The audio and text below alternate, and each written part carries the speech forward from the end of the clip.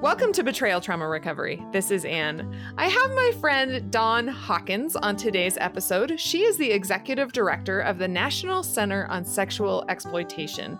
I have invited her here to talk about how NCOSE, or the National Center on Sexual Exploitation, helps keep women safe in a variety of different ways from exploitation. Welcome, Dawn. Thank you, Anne. I'm so happy to be here. We love your podcast. So I wanted you, Dawn, to talk about how my listeners who are extremely interested in stopping the harms of pornography and exploitation, how they can get involved in the fight. What do you need our listeners to do? I have a long list of things that people can do to really help in this fight, but let me start by saying I think one of the weaknesses in the fight against any one area of sexual exploitation is that often we silo these issues, and really they're all interconnected. It's so important that we look at how pornography is connected to violence against women, or how pornography is driving demand for sex trafficking and prostitution, or how pornography even is connected to child sexual abuse and child pornography. There's so much intersectionality, and I think we do a disservice when we try to silo them out. And so really, if your listeners could take away from this the need to talk about these issues as connected, it will help grow the entire movement. And I think it will foster more holistic solutions. I could not agree more. In fact, one woman who I recently met, she's considering whether or not she should continue to date someone. And I know about his history of porn use. And she texted me and she said, "Do you know what type of porn he used? Was it just with women, or did he see porn with children?" And I thought, if she really understood this issue, she wouldn't be asking this question, right? It doesn't matter what type of porn someone uses, it's going to be bad regardless. And to the person, it might matter, but in the big grand scheme of things, it's all interconnected and it's basically all part of the same thing. Yeah, most definitely. I would agree with that. Building on that example, this is really sad. A young woman that I know very, very well since she was like preteen just reached out to me to explain to me her relationship's getting really serious. She's now in her early 20s and she thinks it's moving towards marriage, but he's addicted to pornography, and he disclosed that to her, and he disclosed that he has purchased women for sex before, and she's kind of like, he promises he's better now, but now what do I do? There's a whole host of things. First of all, he said he's only been free from pornography, I put that in quotes, for 3 months. So it's not like he's made a clear recovery, but also just that connection between pornography and sex buying. And as we know, it often then equates to also having affairs and all of these other types of things later on. What she needs to understand, and what every woman needs to understand, is that any man who participates in pornography, when they're participating in pornography, they're participating in abusive behaviors. Every time you click, it's abusive. It's not just abusive to the women in the porn, although it is, but it's also abusive to the person that you're dating or the people around you.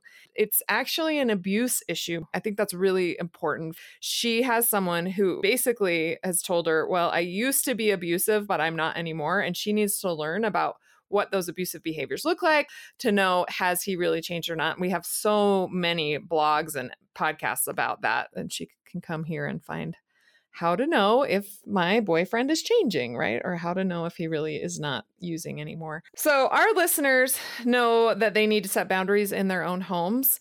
What can they do on a community level to help protect all women or all society from the harms of pornography? One is to challenge and oppose sexual exploitation whenever and wherever you see it. And that might be nerve-wracking. Like you're at the grocery store and you see a sexually explicit magazine, or you're at Starbucks and somebody's watching pornography on their computer right there in front of everybody. Those kinds of things. Whenever you see sexual exploitation, pointing that out and raising your voice, it might be terrifying in the moment, but it is so incredibly empowering to know that you have a voice and to know that it's being heard. But also, I really want to share that when other people hear, they might be embarrassed or shy to speak up themselves, but they tend to flock and support to help. And so you certainly wouldn't be alone, and others then find the strength to speak up as well. I think that's a really important thing to do in your local communities. There's a host of things. Our organization, the National Center on Sexual Exploitation, focuses on changing policies that we see as facilitating sexual exploitation. Sometimes those policies are government related, but often our work is focused on corporate policies. We could use so much help from the public.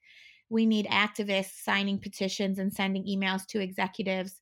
Just a few examples are Netflix. Netflix argues that they're appropriate for ages 4 plus, but as probably most of your listeners know, they've got really problematic content often paired right next to cartoons that they're recommending. This content often has graphic depictions of sexual violence. They have originally produced shows that normalize sex trafficking of minors or domestic violence and all of these kinds of things. We've got Instagram, for example, where so many of our young people are spending a majority of their time. And that platform is rife with grooming, with bullying, with pornography, with prostitution, with sex trafficking. Like, perhaps your listeners could join some of these advocacy campaigns that we've got going, targeting these big corporations and calling on them to make changes. And to just add a little bit of hope, when we get real results, we've had huge victories. We got Google, for example, to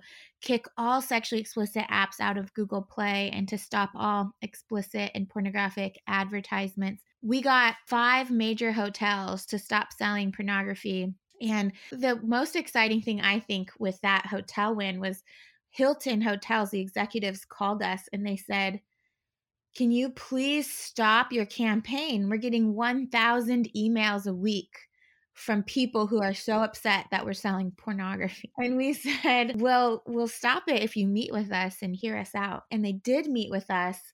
And after that meeting, they immediately changed their policies. And then 3 other major hotel chains changed their policies too. It's 2 million hotel rooms around the world that don't have pornography through the on-demand system. So I say that to say your voice matters, and you can join these campaigns that we've got coming out every week to help create a safer society. So how does someone get involved with these campaigns? Do they go to your website? Do they get on your email list? Tell us the process so that they can start taking part in those initiatives. If you could sign up for our email list, that's the best. We send 1 or 2 emails a week, and most of the time they're heavy calls to action and ways that you can get involved locally and on a national and worldwide level. Our website is endsexualexploitation.org, so you can join there. Of course, we're on all the social media channels, and we try hard to push out the action alert through those as well. And I think you're going to like this campaign that's launching about right now. We've got an effort called Fix App Ratings, where we're calling on the creation of an independent app review board, much like we have for video games or the film and television movement, where everything gets rated, and so that parents can make an informed decision about what kind of content their kids are watching. Right now, apps all self-rate themselves. Instagram said that they're appropriate for age 12 plus. Snapchat said that they're appropriate for age 12 plus. And yet there's so much grooming, there's so much bullying, there's so much pornography, there's so much prostitution and sex trafficking happening on those platforms. I found a VPN, a virtual private network created by Pornhub, no other than Pornhub, that's rated E for everyone on the app stores. You know what that virtual private network is being used for. All of the reviews and comments on it are talking about how great it is to watch hardcore pornography. And yet they're saying that that's appropriate for everyone. I invite your listeners to join that Fix App Ratings project. There's dozens of organizations behind it, and I really think it's going to win. Yeah, that's one thing I love about you, Dawn, and your work is that you get results. And it's so hopeful and so exciting. So many people, when they hear about sex trafficking and exploitation and pornography, they get kind of depressed because it's so uncomfortable. But with an organization like yours, you can get involved in a way that brings results. And that's exciting. Having action steps for people to take is so helpful. And let me tell you, I think 2 little anecdotal stories that give me lots of hope and excitement. There's one woman that reached out to us, and she was upset because she's struggling with infertility issues. And she went to the doctor's office with her husband to discuss what her options were. And her husband went to the restroom. And when he came out, he told her that there's tons of pornography magazines all in the bathroom. And I want to point out there is only one bathroom for everyone, male, female, and children all use the same bathroom. And they just had these porn magazines stacked in there. They argue that men have to watch porn in order to ejaculate. So she was upset and she said something to the nurse, who kind of looked at her like, what's the big deal? They need this. And said she would pass on her issues. And so then she contacted us and she was like, I don't know what to do. This is so wrong. Here we are trying to build a family. And yet it feels like there's all this stuff that destroys our family right there in the other room. I suggested that she write a letter to the practice, which she did. And she followed it up with a call. And they decided to get rid of the pornography. It was just with her voice. I think that's so encouraging. Another woman called us frantic because her little 6-year-old daughter is obsessed with American Girl dolls, which so many parents understand. And she wanted to play a game on the computer. So she sat on her mom's lap and together they typed in American Girl doll games into Google. And unfortunately, up popped horrible pornography. Teen-themed pornography that unfortunately the 6-year-old daughter saw. Horrific thing. But this mom, after she told us this story, reached out to the American Girl dolls and made sure that they knew what was coming up when people typed their name into Google.